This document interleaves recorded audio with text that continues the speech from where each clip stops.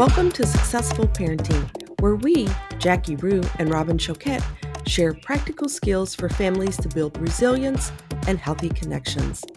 As practicing professionals and parents ourselves, we hope this podcast is a resource for parents to grow, reflect, and learn more about themselves and their children. Our approach is simple, tangible, and most importantly, we lead with compassion for the integrity of the families we serve. This podcast should not be taken as medical advice and is intended for informational purposes only. We love our work and we can't wait to watch families gain confidence and open themselves up to new ways of successful parenting. Hi, Jackie. How are you today? I am doing good. I'm excited for this morning's awesome podcast with our amazing guest expert. Yes, it's going to be a great one. And I love this topic. I think it's a topic that we can all relate to and understand, and we've all been there, right? Well, and it really works. I think we have a lot of families, parents in particular, that come to us and say, gosh, I walk in the front door of my house and my child sees me coming and they rush to their room and slam the door. And I know we've asked parents, even on here, what are some of the first things you say to your child? And oftentimes they're questions that children might perceive as feeling judged or even nagging questions per se, right? Right. And I think that's part of it. If we sometimes talk less, it really makes a big impact on the children around us, and they're able to really stop and listen, because at some point, let's be honest, they just turn us off. They just completely tune out. So I think this is a great conversation, and it's something we all need to practice. Definitely. And our guest expert today, I've known her for a long time. She has so much knowledge and expertise. Her name is Dr. Melissa Katz, and she's a big proponent of standing up for those and helping bring about change in communities. Right now, she's currently working, just integrating healthcare across the board and open to all individuals, young to old. And so she really has done a lot been on a lot of different boards. A lot of people in our community really look to her just in not only the topic of integrative healthcare, but just overall, she is kind of the go-to for how do we really bring about change in our community. I love it. Well, welcome, Dr. Katz. Thank you so much. I have this huge smile on my face. What a lovely and wonderful introduction, especially coming from you, Jackie and Robin. I have been just huge admirers of the work that you've done in your communities. And additionally, I love this podcast. So it's really an honor to be here with both of you today. Oh, thank you. Thank you. We appreciate you taking the time out of your busy schedule, and community is huge for me. And so I just love to find other people who I join in with that. I think it's something that I have always valued and really have instilled that in my children as well, of community. It's a part of what we do and a part of where we live. Mm-hmm. And we're not in these silos of just our family. We are a community. So I love it. Dr. Katz, what has brought you to this field? Where did this desire come from, not only to be a clinical psychologist, but also to bring about so much in terms of community change and development? Yeah. So I feel like my career path really naturally developed out of observations of my parents interacting with other people in our community while I was growing up. And I perceived certain strengths that they had, that I felt that they had, and the meaningful impact that I noticed when their talents sort of were seen in others. And I knew that I wanted to have those within myself someday. My mom was a teacher. She taught preschool and elementary school. And I remember being out and about in public with her, and everywhere we would go, somebody would stop us. A kid would run up to her and give her a hug, or a parent would stop and share how important my mom was to their family. And so I just noticed that impact. And I remember thinking how special she was and how special she made other people feel. At home, not only would she help us with our homework and take us to ballet lessons and feed us and do all of the things that, a mom, through my eyes would do, but she also spent time creating a sacred space for her students. She was always cutting something or laminating or reading every chapter book. She had individual kids in her classrooms. They all could pick their own book to read. They didn't have just one or two that they needed to choose from. And she would sit there and she would read every single chapter book so that she would be able to accurately help them with their book reports. And I just remember thinking that attention to care and detail must make those children feel so heard and seen and special. Yeah, I'm going to jump in really quick. I don't mean to interrupt you, but wow, it was the attention to the individual. So she very much was getting that, but it was also in a community, in our school, in our class, we're together, we're all reading, but we can be individuals in there and we are connected because I'm going to know what you are reading. I mean, that's a pretty powerful thing to watch. Right. And you don't know it. You see it, but you don't know the impact I think it has. I mean, I was 8, right? So I noticed it. But now when I look back, like, you're right. What an impact. What a lesson to teach me. And you can be an individual, but also part of something else. Mm-hmm. Wow. And so my dad's a physician, and actually he just loves his work passionately. He just retired, but to him, retirement means I'm going to work every other week instead of every week. And so he is incredibly book smart. And so, we often think when people are so book smart, and he's Ivy League educated, I mean, just really a brilliant man. He also has such amazing people skills. And I saw in our community or at our dinner table, the way in which he would build rapport with kids is what made him spectacular at his job. So we would sit down for dinner and he would talk about how maybe he had a little nervous one sitting on his table, getting ready to do their exam. And he would notice that they were nervous. And so he would maybe make a balloon animal or do a magic trick to help them feel comfortable. My favorite story, he once took a child's shoes off of their feet and threw them across the room just to see what that child would do. The child was so nervous, and the child started laughing. The parents started laughing. My dad started laughing. And then he was able to just carry on with his exam. So I think, again, his ability to connect as a human in that situation,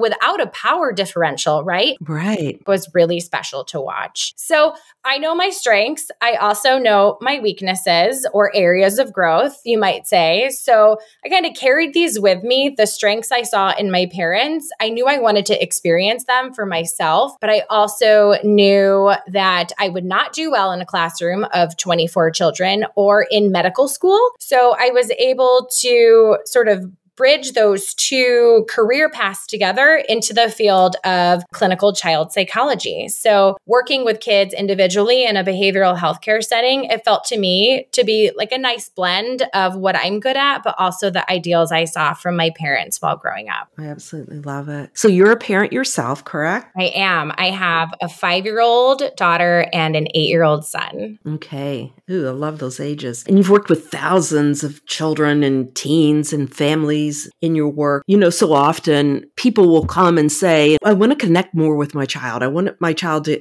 start talking. As Jackie says, the parents will say, I say hi to my child, and, the earbuds go in, or they take off the other way, or they don't even respond. Is there anything that you would say to the parents, here, let's not do this? These are, one may say mistakes. I don't know if it's mistakes, but it's not really effective when we try these certain things. Is there anything that you could say that parents could help them to recognize that may not really work? If you want them to talk, these things probably will not work. Sure. And Robin, I think this is so important because in these moments, and in our hearts as caregivers, we're really trying our best to give our kids what we think that they need. Right. And I always ask caregivers to consider, what is the function of my child's behavior in this moment? So clearly we know that something isn't right. We're noticing that they're doing any of the things that you just shared, running away from us, putting their earbuds in. We know something's not quite right, and we're just trying to help. But I think the first thing that is paramount is just to take a moment to observe. So let's go through some of these things that cause our kids to kind of shut down. And you're right, when we sort of go after them,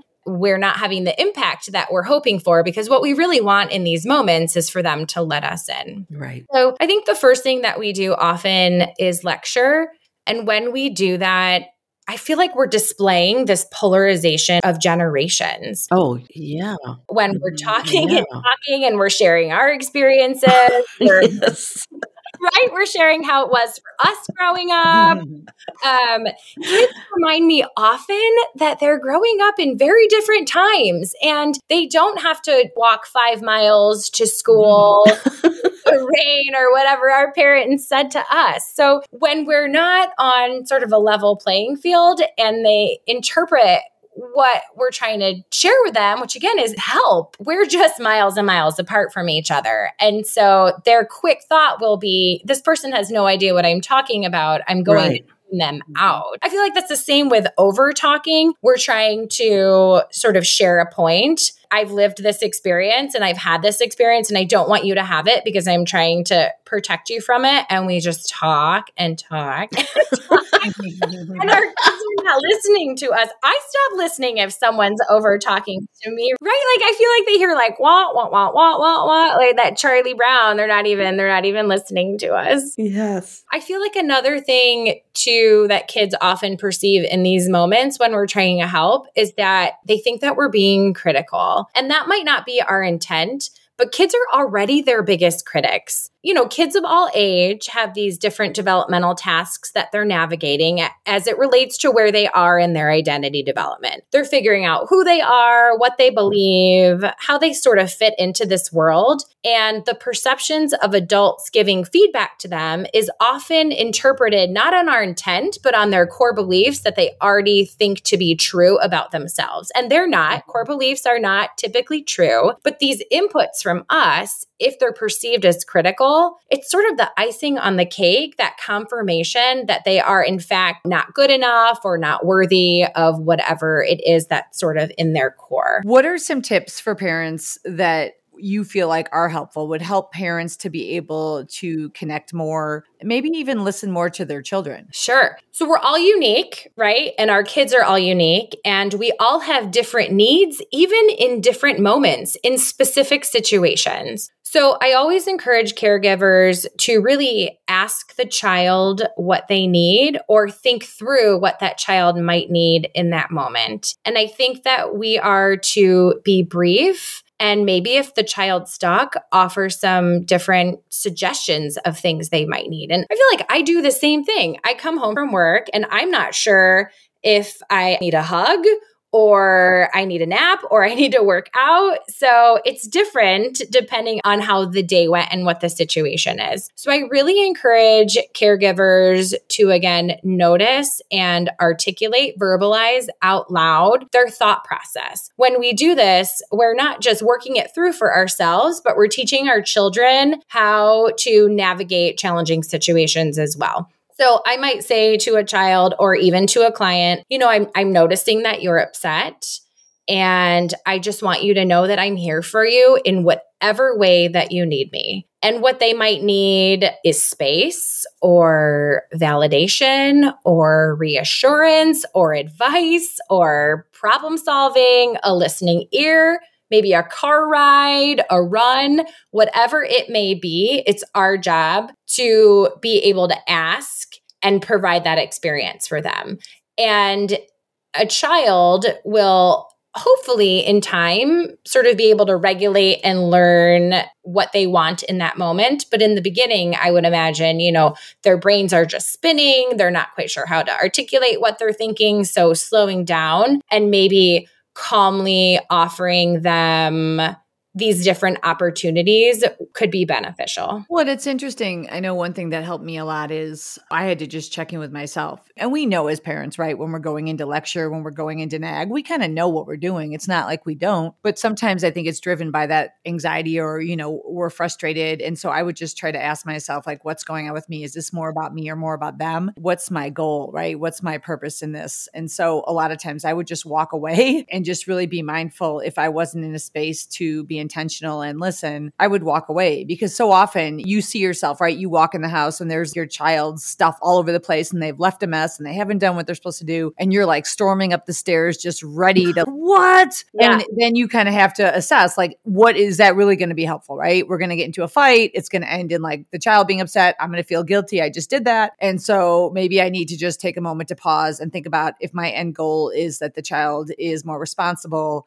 how can I achieve that versus kind of nagging and yelling? And a lot of times kids will also tell me that they feel like their parents can't wait to get them in the car for a car ride. Because then they just kind of let it all out. And kids are like, the car rides, I put my ear pods in and I just listen to music. And parents are like, why are they always putting their ear pods in when we're in the car? And it is that same kind of thing. Kids feel like they can't get out and there's not that space. Yeah.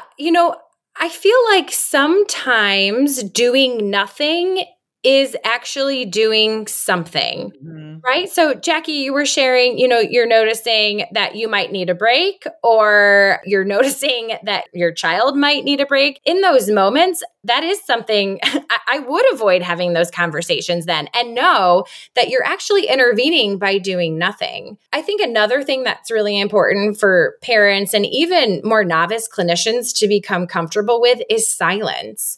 So maybe we practice having some car rides or some situations where we're actually not saying anything, because sometimes in those moments, that's when a child starts to speak to us. So maybe try a car ride and maybe say nothing. And that might be a moment that your child shows you that they're ready to have a conversation.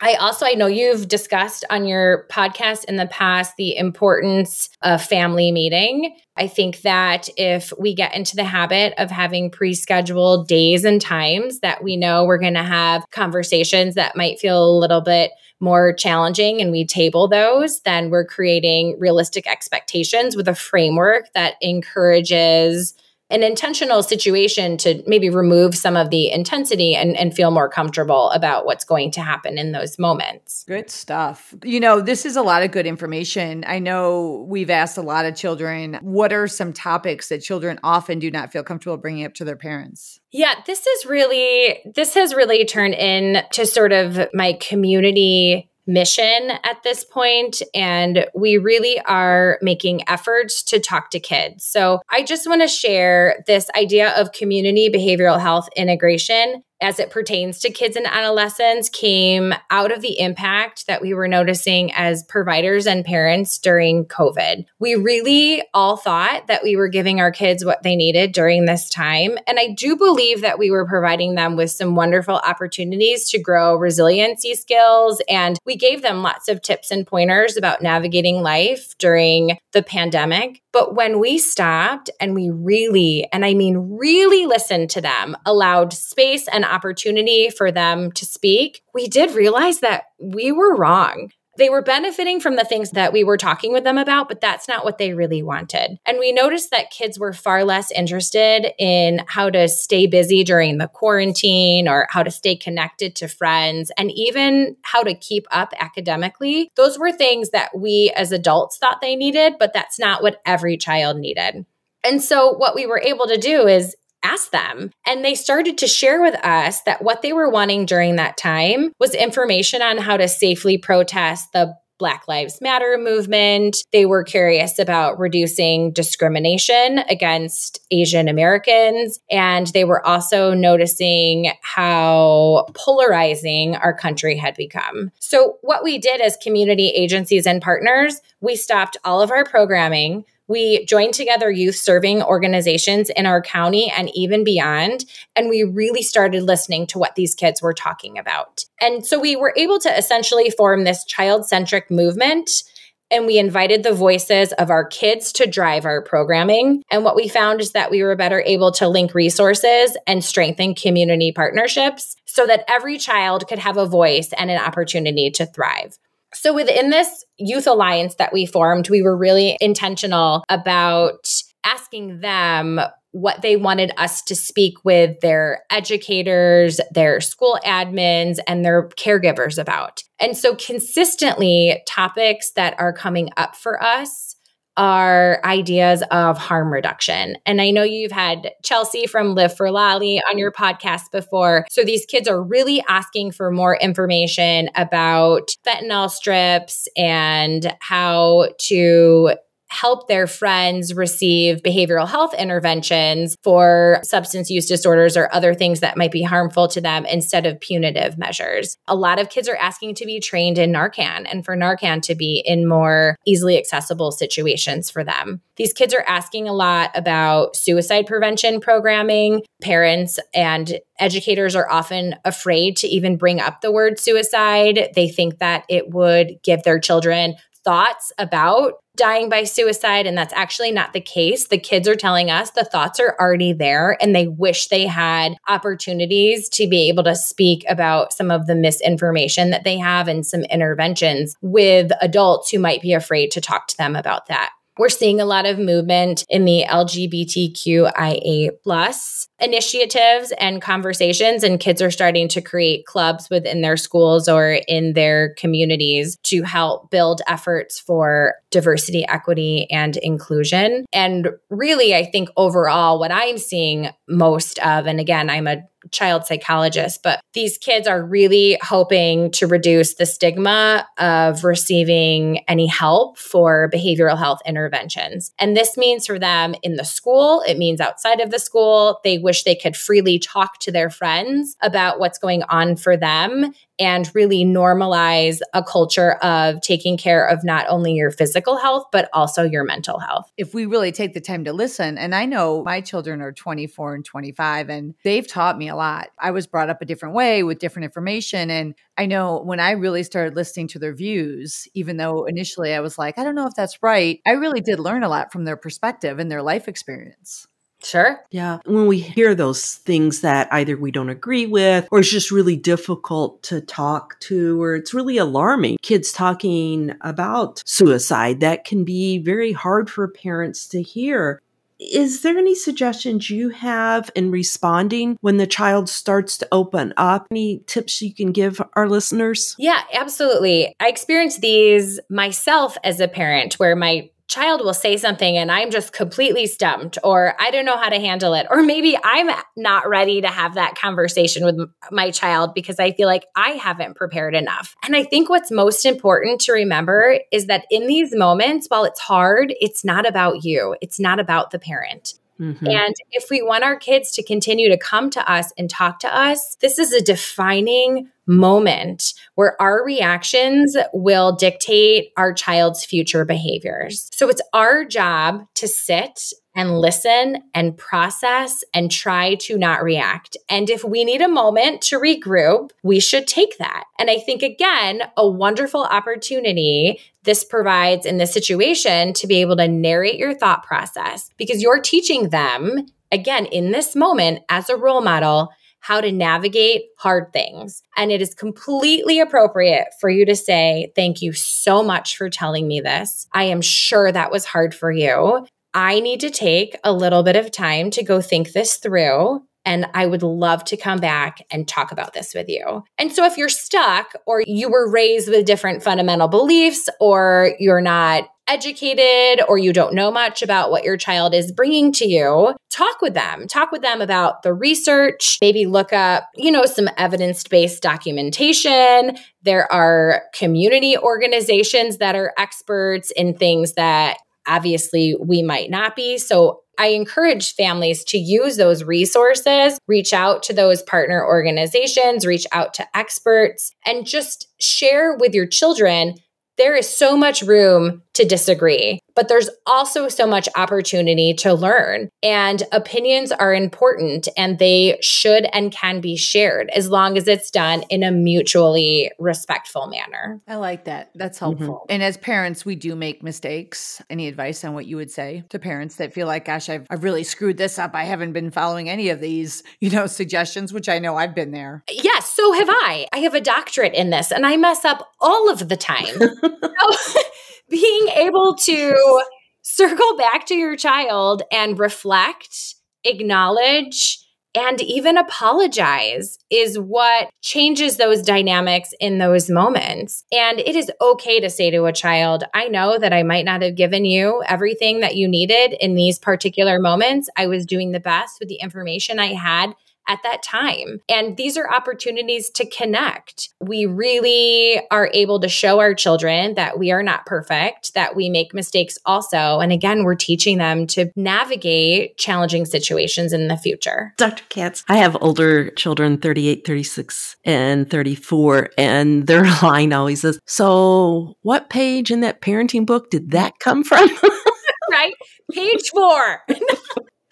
So, yeah, I think being able to laugh and to be able to take that ownership, it wasn't my best decision. I did it and I have to own that. I think being able to laugh at yourself is great. We do make mistakes. I think acknowledging that adults can make mistakes and apologize for it is really meaningful for our kids. Absolutely. Well, we are to our 3 questions. Let me read them and you can make the decision. You can answer 1, 2, or all 3. It's your choice. Number 1, tell us one of your funny parenting stories. Now, this could be from your own childhood or this could be you as a parent. Number 2, what TV, family, or movie would you want to be a part of and why? And number 3, what does successful parenting mean to you? What do you think? I love all these questions. I will choose the third.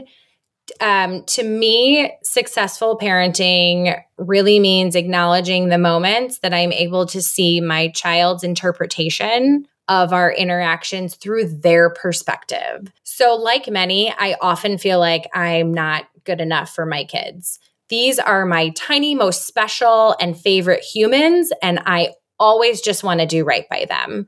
But from their viewpoints, even though I'm sure I mess up often, and I know that I mess up often, I really try to soak in the times that I know that they feel happy and loved.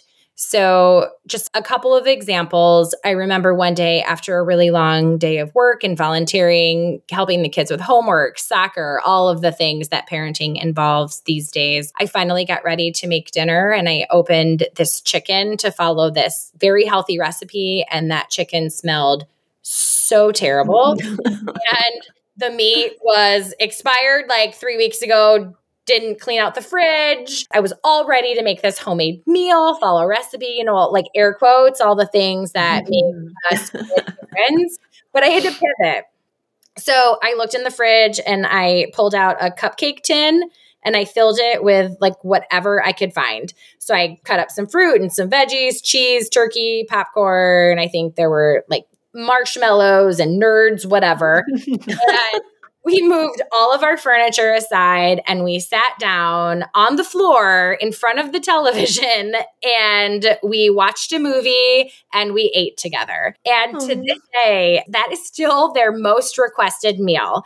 Best dinner ever, they call it. And it was just a wonderful moment because as a parent, I thought I was not doing right by them and they thought it was just perfection. It's those moments that I come back to and I really lean into them because despite all of my insecurities, these kids are seeing me as like the dinner hero of that day. Yes. Memories, right? That's where memories are made. Absolutely. Yeah. I love it. Oh, thank you, Dr. Katz. Thank you. I love having conversations and I know I get to talk to you very often. So that's awesome. And I love that. It's always a pleasure. And I think, sometimes the simplest reminders can make the biggest difference in our relationship with our kids. And I think truly this is one of the biggest game changers for families. If we really can listen to our children feel more confident, they feel more validated. I mean, it just makes a difference for everything. Yes, I agree. And thank you so much for having me here today to talk about this really important topic. Well, thank you, listeners. We appreciate the time you've taken. Dr. Katz, it's been a wonderful conversation. I hope everyone has a great day. Yes, thank you. Have a good day. And I'll talk to you later, Robin. Okay. Bye, Jackie. Thanks so much. Bye. Thank you for joining us, and make sure to subscribe and like us to catch our next episode, where we will take you on a journey to find new ways of successful parenting.